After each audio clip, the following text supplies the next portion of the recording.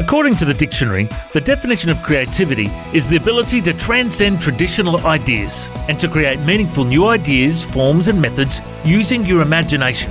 And it's the process by which one utilises creative ability.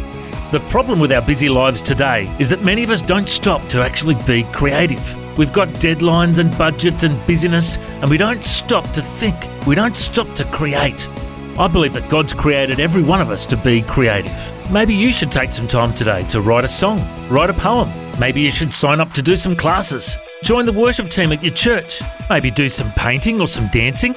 They say that everyone is a 10 out of 10 at something. What's your creative ability that God's given you? Are you using it to the best of your ability?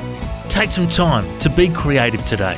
I'm Matt Prater. For more, go to historymakers.tv.